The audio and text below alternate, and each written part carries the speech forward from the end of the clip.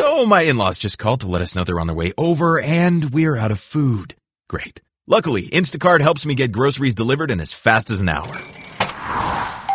Plenty of time to cook an in-law-worthy meal. Now, what to make? Chicken parm.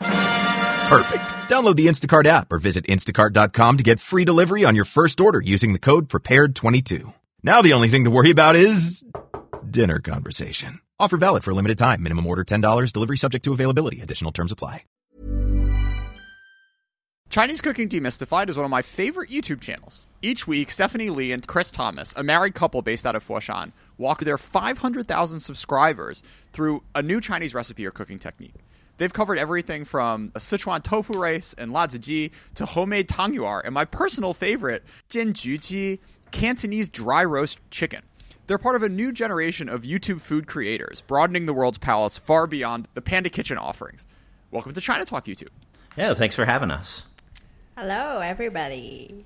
So you two in past videos have talked about how bad most English language resources are for Chinese cooking and how this was part of your motivation for starting channel in the first place. What gives?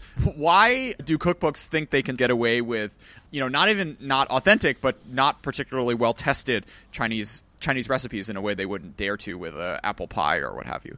I mean, it's gotten a lot better, right? I would say even in the 4 years since we've started, I would say that the general knowledge base that's out there has definitely improved. And I think part of that is a lot more China-based creators are on YouTube and kind of getting that knowledge out there.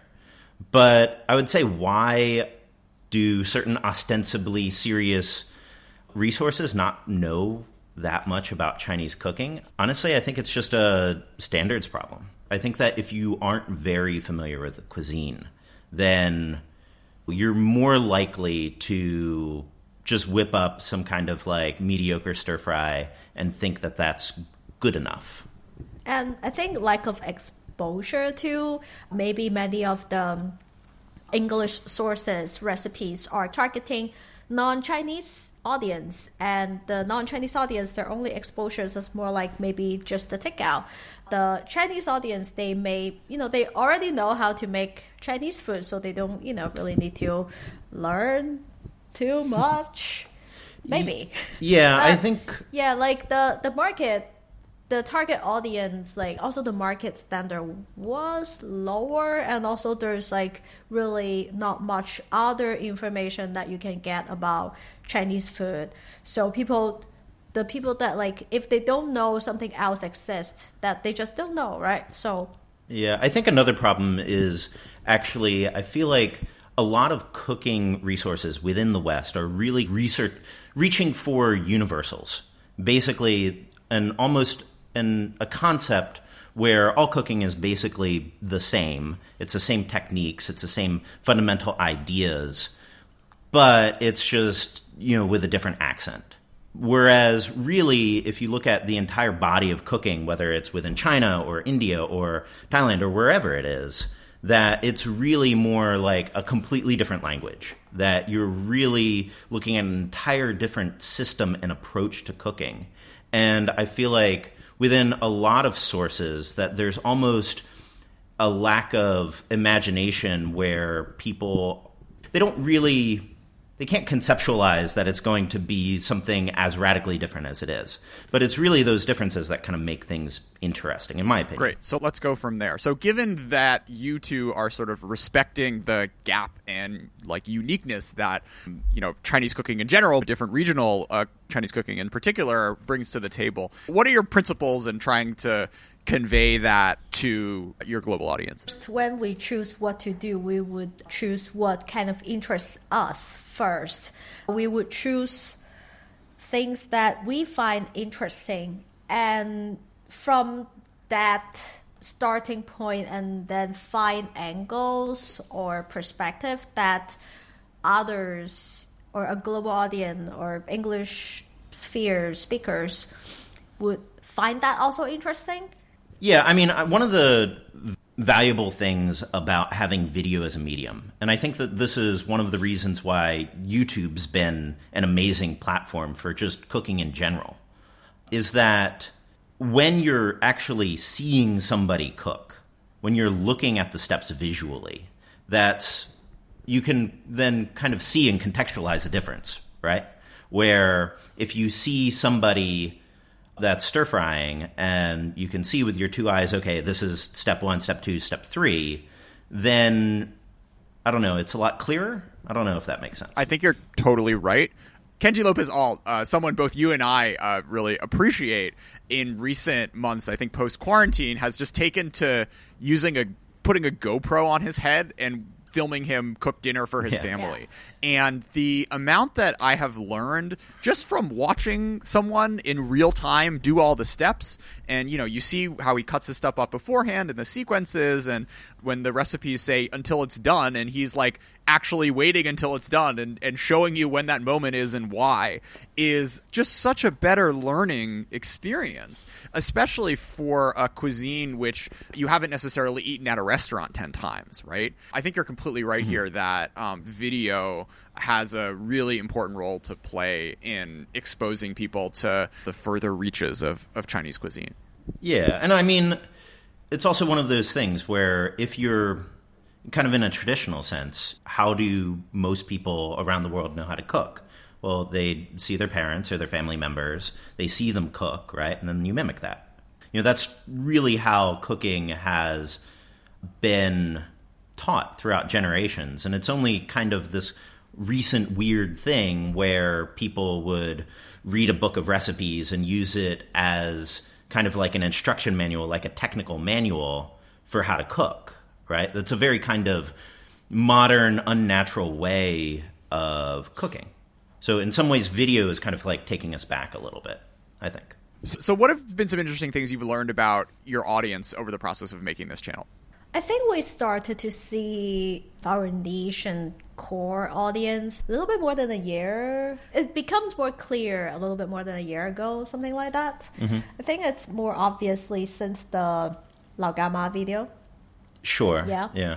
Yeah, it's like we starting to know the kind of angle we want to take more, and we started to see our audience being either, people that been to China or lived here for a bit, have like some kind of connection, know something about Chinese food, and they maybe go back. They want to recreate the taste, and also people that's like serious food nerds. And I think one of the things that I feel like, especially, for example, I think in the past year, is a lot of people, I think, are really interested in seeing exactly what the dishes mean within the context of a certain place's culture. For example, you just talked about, Sichuan douhua fan, the tofu rice, where that's something that if you were on the coast, even like if you lived in Shanghai or, even Guangdong, you could go years and years here without really knowing what Sichuan tofu rice is, the douhua fan. But like in the places where it's popular, it is a cultural institution. So I think that a lot of people, because this country is so big, because there's so much food, and because every single place is a little bit different than the last place, there's a lot of stuff that, even if you know the country, you might not know something as granular as a specific dish. I'll come back to the regional cuisines in 1 second. I know you have all this like crazy YouTube analytics in the back. Are there any right, countries where you're just like surprisingly popular? Oh, that's specifically for like chicken one, feet. Yeah, dim sum chicken feet, right? Germany? Yeah, Germany. It's a small number, but I mean the biggest ones is really like U.S., Canada. We get like all the YouTube things, but it's an interesting breakdown where it's really kind of like our older dim sum videos are very popular in Philippines, Malaysia, Singapore. So it seems like the southern, like the more like Guangdong-y food seems to resonate more in Southeast Asia. Is that fair to say? Yeah. Yeah, that's fair. Dim sum specifically at least for us, because they also have, like siu mai or like chicken feet or other dim sum there, but it's just a little bit different. So I guess like they would maybe sometimes also want to see how it's done, this kind of thing. Mm-hmm. So yeah, that's like kind of interesting aspect for us to see that in Southeast Asia, there's this kind of connection there. I think there's another interesting thing, specifically about dim sum videos, which is, I don't know if you've ever watched or even tried, any of those, like, really proper dim sum is no joke. It is really hard and very intense. And I think that, even within a lot of Chinese language sources, a lot of videos or resources aren't necessarily willing to go the whole 9 yards and teach you how it would basically be done at like a good chalo, like a good Cantonese restaurant. And so, I mean, like for us, like we were really curious. We just wanted to do like the really proper one. And generally, if we're doing something like cha shao bao, the answer from basically everybody is like, oh, thanks for showing me this. I now know that I never want to try to make cha shao bao myself. But there are some people that are food nerds that want to do the really authentic cha shao bao, even though people that fail that recipe outnumber people that can do it like 10 to 1. But I mean, the one you did with your parent the other day of the pomelo, and you got to squeeze it 5 times and burn the edge and then shave it off. I mean, you guys seem to really enjoy the ones that are real processes.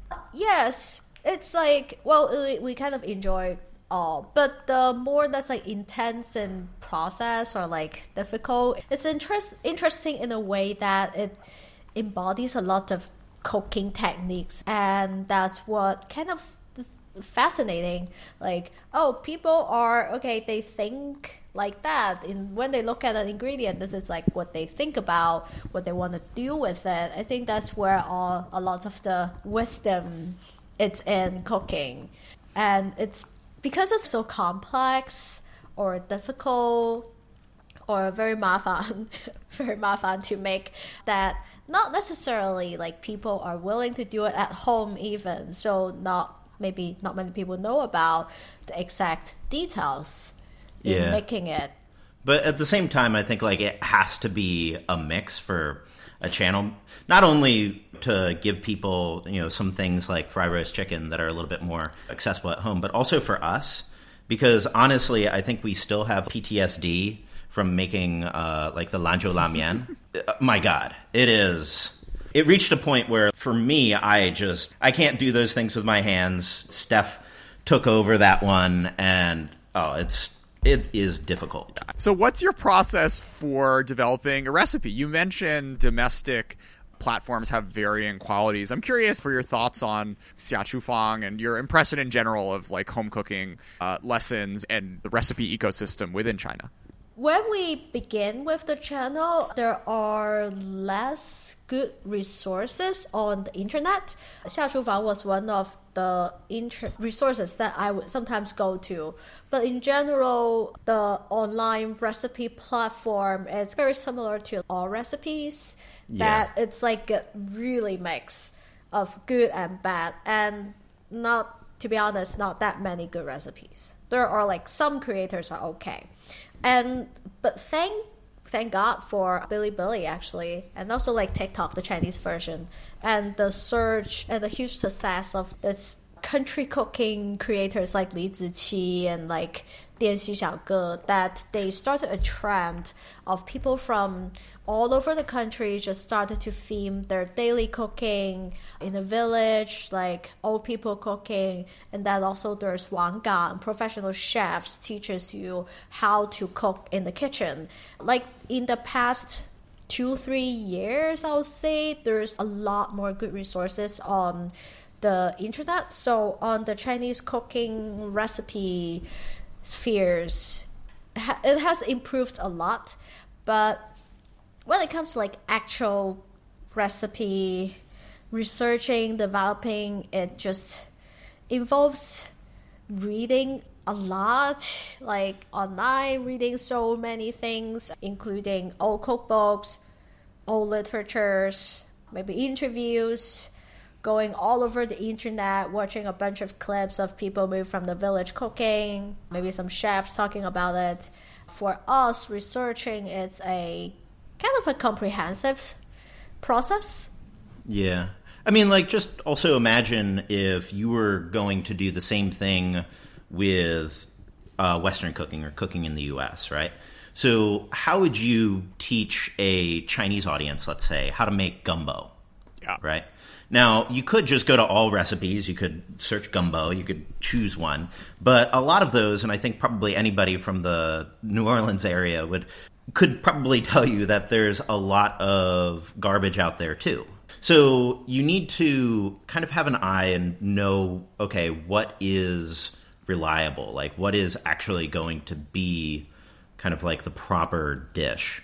Yeah, it's a mix of old cookbooks. It's a mix of, going online, not only seeing what recipes are out there, but also seeing what the conversation's like. How are people talking about it? Yeah. What are local people saying, like, oh, you need to include this bit in it?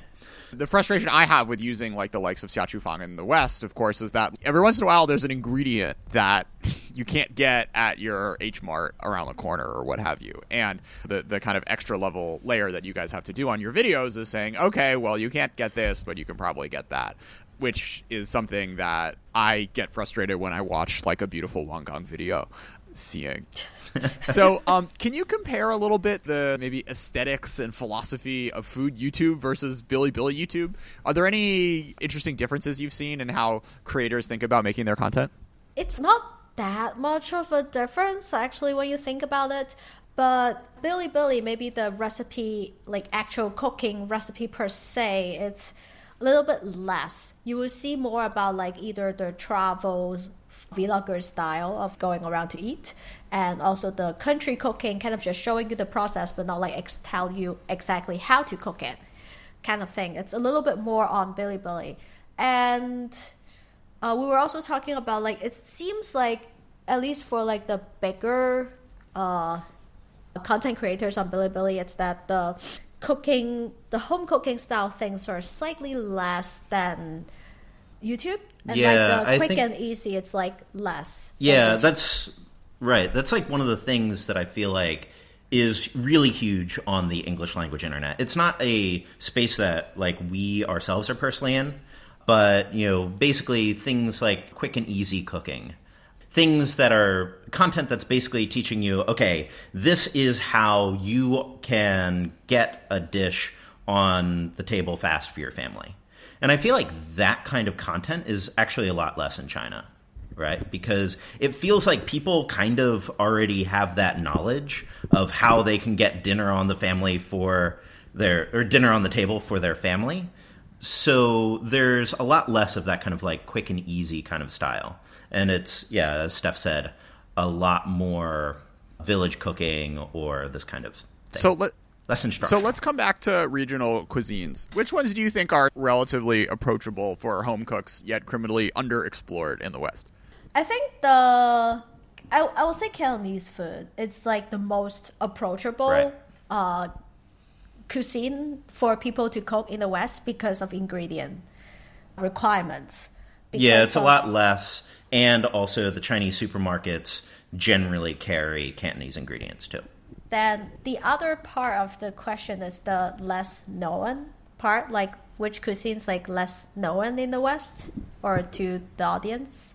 I'll say Southwest. That's always like our like go-to answer. Minus Sichuan, like Southwest minus Sichuan, that would be the least known. What would your guys' fast casual Chipotle spin-off dish be to open 1,000, a 1,000 chain store all across the world? I think that if you were doing this in the United States, your fast casual thing would be a Sichuan noodle restaurant. A noodle bar. A noodle bar kind of thing. So you could have basically like the classics, Chongqing xiaomian, dandan noodles, MSG noodles, these kinds of things. But you could probably do it kind of like a Subway, right, where you can also choose your own toppings. And you could do everything from a centralized kitchen. Yeah, I think that would be the business idea. Someone out there should do it, really. And how about your high-end restaurant? High-end restaurant.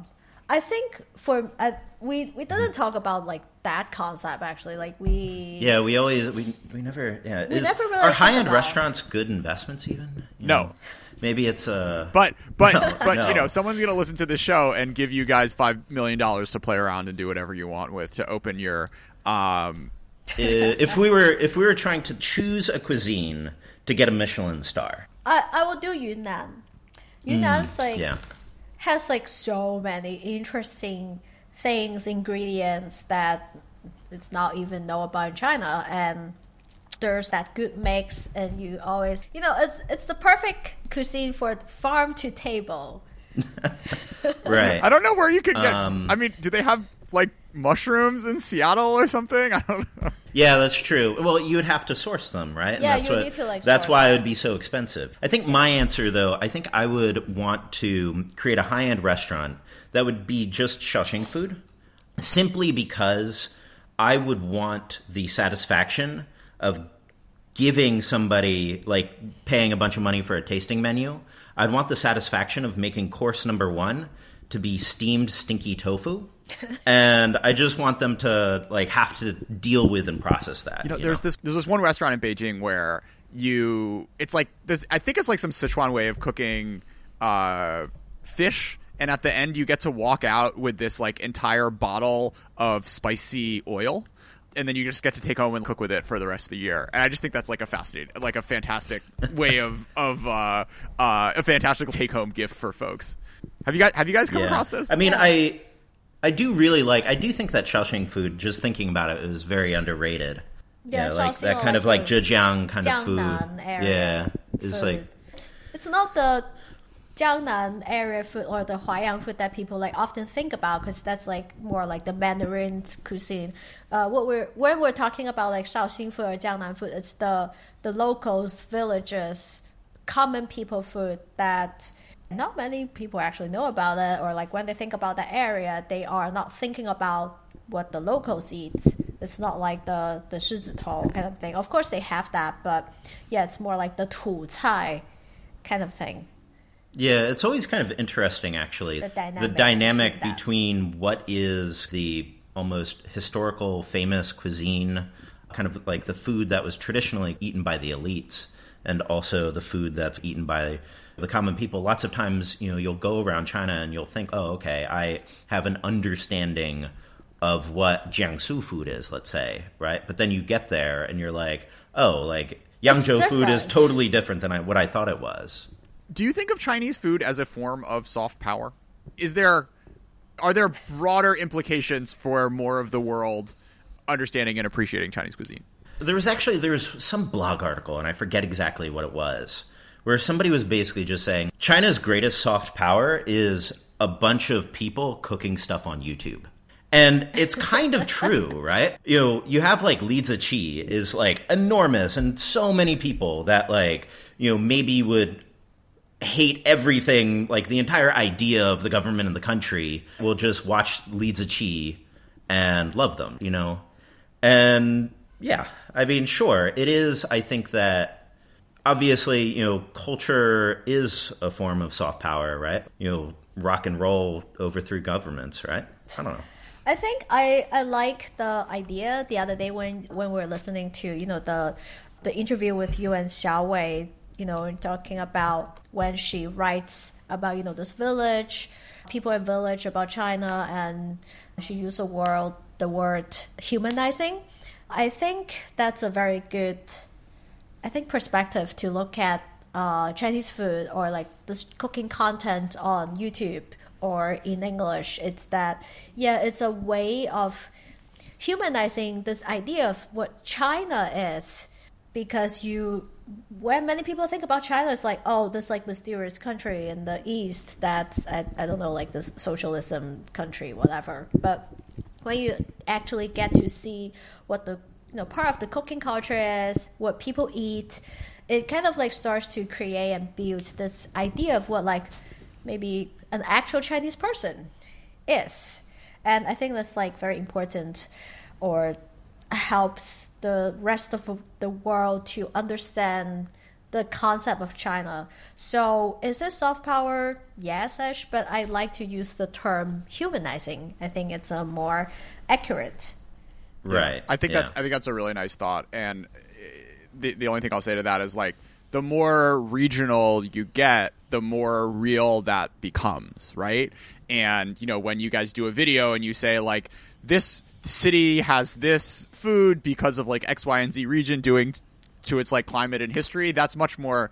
You get more of that humanizing-ness, right? When it's not talking about what a billion people eat, but like what this one city, which like you can see a little video of like some guy selling this particular dish on the street is doing. So I kind of want to applaud. Yeah, I think that's another thing though that I think is the more that you're in this kind of like food space, you know, within China, the more it's almost humbling just how much diversity that there is just within these borders. That, yeah, even within something like Cantonese food, you know, people have this concept, okay, it's one of the 8 big cuisines. Cantonese food is a cuisine, right? But then it's not the only cuisine within the Guangdong province, right? You have Chaozhou cuisine, you have Kejiao cuisine, and even within Kejiao cuisine, you have different types. You have like the Dongjiang style, which is kind of like around Huizhou. Then you have, you know, the Meizhou style, and they have different dishes. Even within Cantonese cuisine too, within this whole Pearl River Delta, if you go to Zhaoqing, which is, you know, where, you know, your mom's side is from, you know, they're going to be having different dishes, you know, some of their own special dishes than where we live right now, Shunda. So, yeah, I mean, it's something that, like, every single town has their own dishes here. And, I don't know, it's a fascinating story. And I think lots of times people have this conception of China as 1.4 billion people all marching in lockstep against a despotic government. And, yeah, I mean, no, it's not like that at all. And even if you just walk around from, you know, one place in the country to another, you're going to have very different food, language, culture. Yeah. Do you guys have thought the Bite of China series or other sort of like big, expensive, like Tencent or CCTV productions that try to explore Chinese food?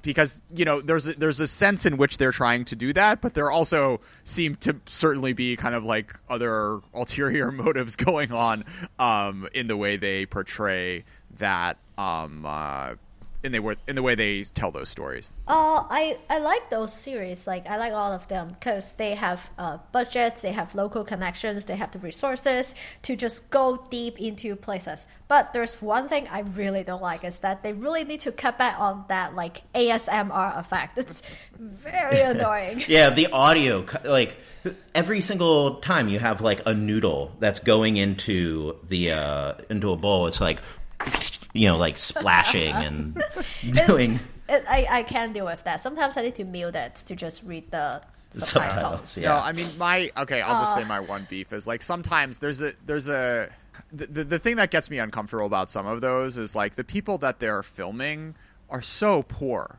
And you know, there's a part of me which when I see these traditional techniques and I see these old men who've been, you know, cutting the noodle or pounding whatever it is for 60 years of their life. I mean, it like there's something, I guess, like noble and cool about this tradition, but it's a little less noble and cool when it's like because some guy only makes, you know, $700 a year and like this is how he has to survive and sort of there's a part which I guess is kind of like ennobling and nice and like showing that what he does has meaning, but I guess like showing that level of poverty and not kind of engaging with it as like a problem that needs to be dealt with is something that I found frustrating about those shows. Yeah, I guess one of the things that I kind of feel, though, is that you do kind of need to interact with the idea that modern capitalism isn't exactly great for cuisine,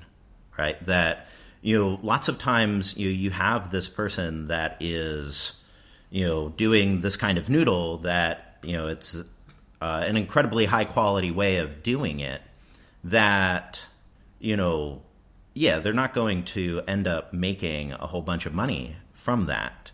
But, you know, a brand like Haidilao, which is a hot pot brand, can make millions?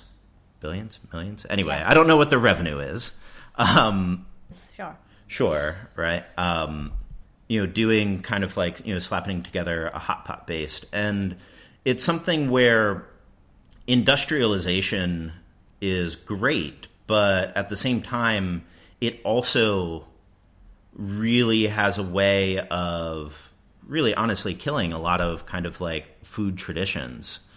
So I think that there's kind of a tension there. Like, yes, like what they're doing, they are poor, but at the same time, capitalism isn't the answer. I'm not sure exactly how to put this. I think like here's the two different dynamics.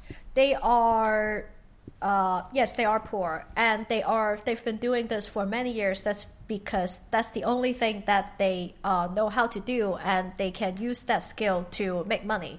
But then that's also the only thing that they know how to do. So they are kind of limited to that. And now we are looking at them as, let's say, like city developers, and as like from a food documentary perspective to look at only their skills, because we don't know. The outside world, other people don't know how to do it.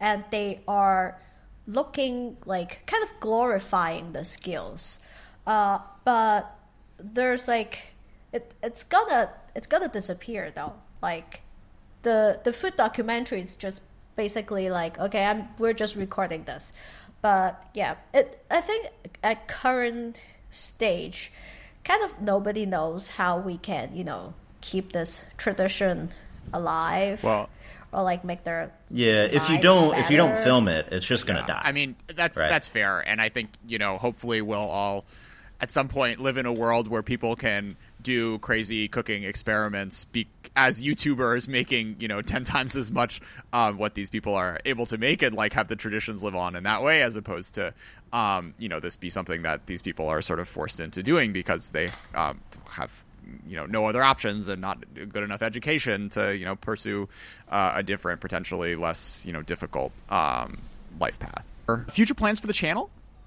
What are your guys' big dreams aside from your multi-billion-dollar Chipotle spinoff? Right. Let's see. We are aiming to have like a more permanent base here in Shunde, like so that we can have a home base here and go to different smaller towns or even village around China and live there for maybe 3 months, half a year, to learn about what local food is like, because traveling, it's still very different from like when you're living there, when you're being able to go to the market every morning, when you can get to know the vendors.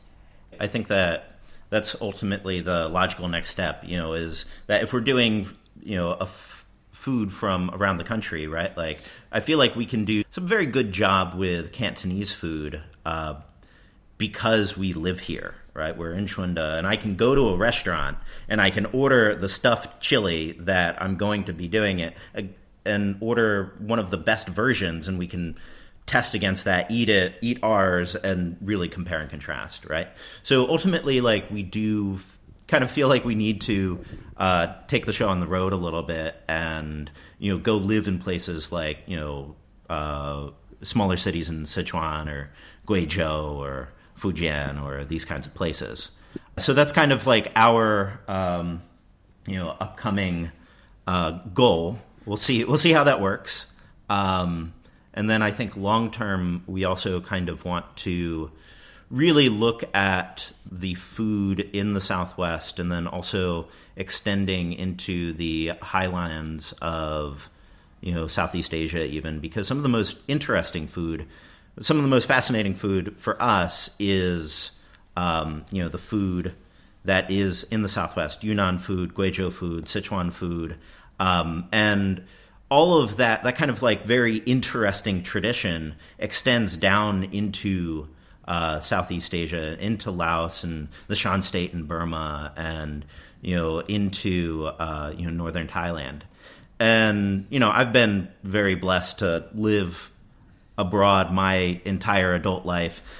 Steph is from the PRD and has been living here, so eventually we do want to, kind of be a little bit more mobile. Sure. Do you want to talk about making foreign food in China? Making foreign food in China? Oh, like trying to make hamburgers and stuff? Yeah. Like when you lived here. I don't know. It wasn't that fun. Like, I just ordered out almost all the time because it was cheap. I don't know. I mean, quarantine year, like, I've been cooking a ton. But in China, or in Beijing at least, it's like there's just so much good food and it's so affordable. And I can order and it comes in 15 minutes that I found. Yeah, I actually looked really hard to find a Chinese cooking course. But the only ones I found were like for professional chefs that were 5 days a week or whatever. And, they're in the malls, like you can learn how to bake cakes and stuff. But I thought it was really surprising that there is like basically no millennial appetite in China for learning how to cook Chinese cuisine. Yeah, I think that's definitely something that, there is less of this kind of like, I don't know, food nerd culture, I would say. It's kind of talking about what we were, chatting about before, where, there's not a lot of people really too interested in learning how to cook. There's people that are there's subcultures interested in baking. There's subcultures interested in craft beer or coffee. But there's not so much in terms of traditional Chinese cuisine. I think a lot of people just take it for granted. Or they also, they might just go to their parents and their parents just cook for them, right?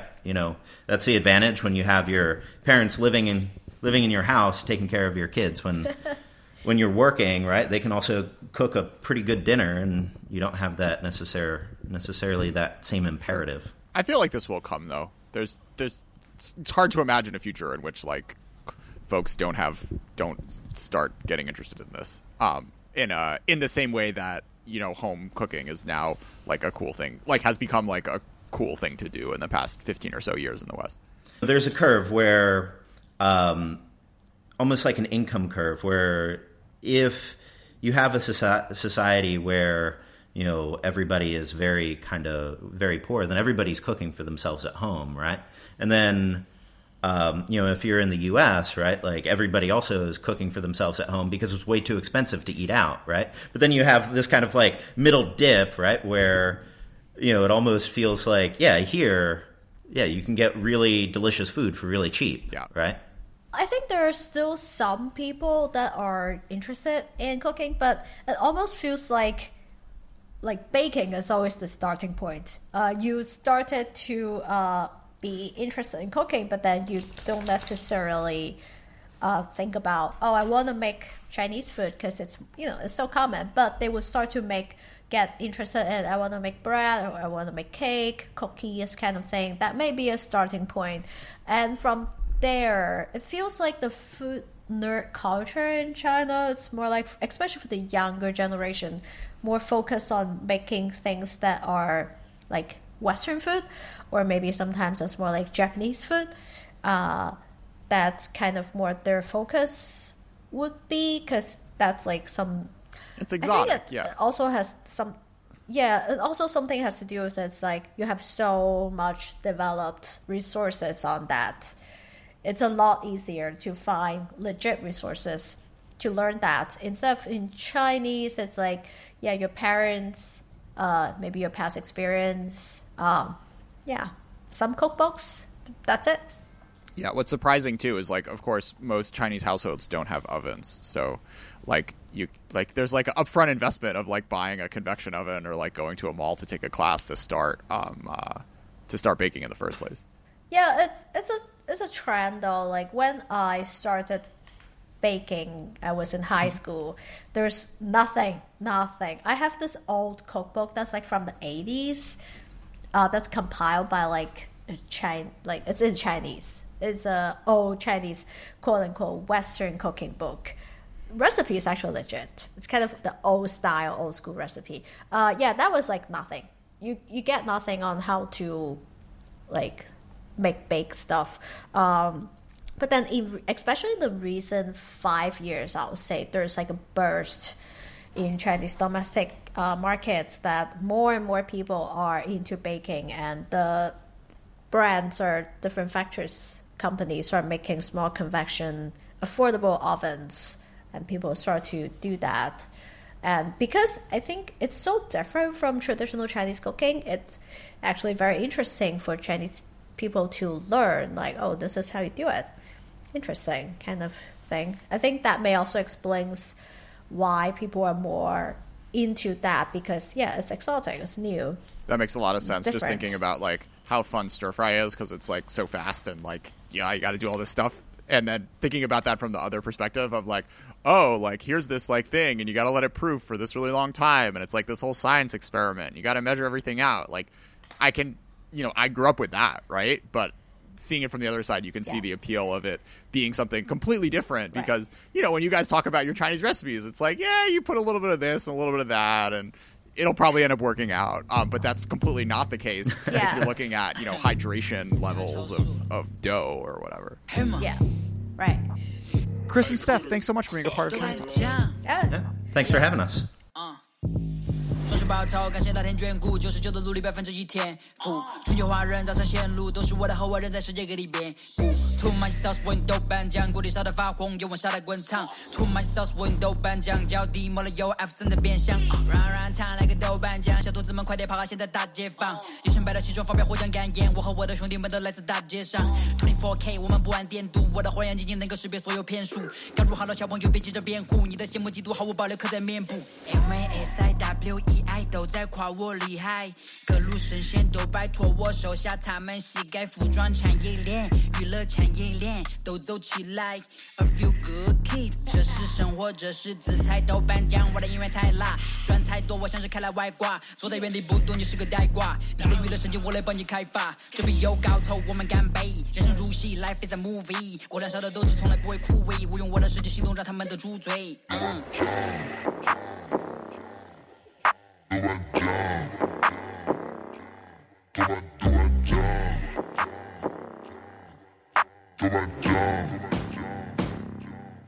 Let's go， 双手抱头，感谢老天眷顾，99的努力1%天赋。全球华人早餐线路都是我的后人在世界各地遍布。Too much sauce 温豆瓣酱，锅底烧得发红，油温烧得滚烫。Too much sauce 温豆瓣酱，脚底抹了油 ，F3的变相。不要轻易站我旁边，钻石泰山，现在就像一道闪电。说我是 rapper 来未免太过片面，不是一个企业家把梦想全都变现。BA 无论怎样传来声浪，曙光灯 pose 落在我的身上，无论让宅男们都别来奔放。Let's go， 需要好儿童们全都跟上。我真是学校里面最屌 Peter， 但当我说唱变成不老的 Peter。Hip Hop 恶魔故事吃的让我变得 swagger， 1秒钟都不想坐下，我要一直站着，感受下我的威力 ，International 我的魅力，大胸归位直接飞机 ，Stay on the top 代表我的 city， 制定属于我的规则，制定属于我的规矩。小时候心里我开始历险，偶尔的失败也无法避免，感受不到痛就不会疲倦，燃烧的火焰在瞳孔里面。郫县豆瓣酱，我把我的城市扛在我的肩上，黑马王子塞维加已经开始出现人传人的现象。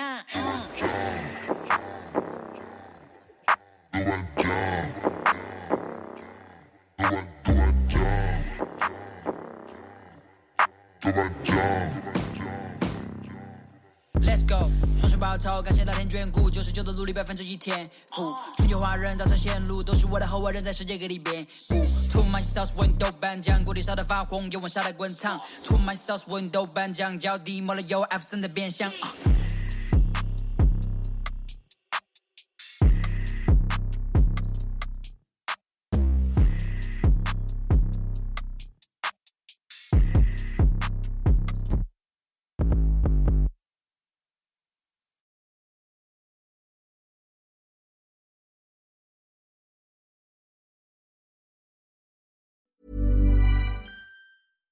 So my in-laws just called to let us know they're on their way over and we're out of food.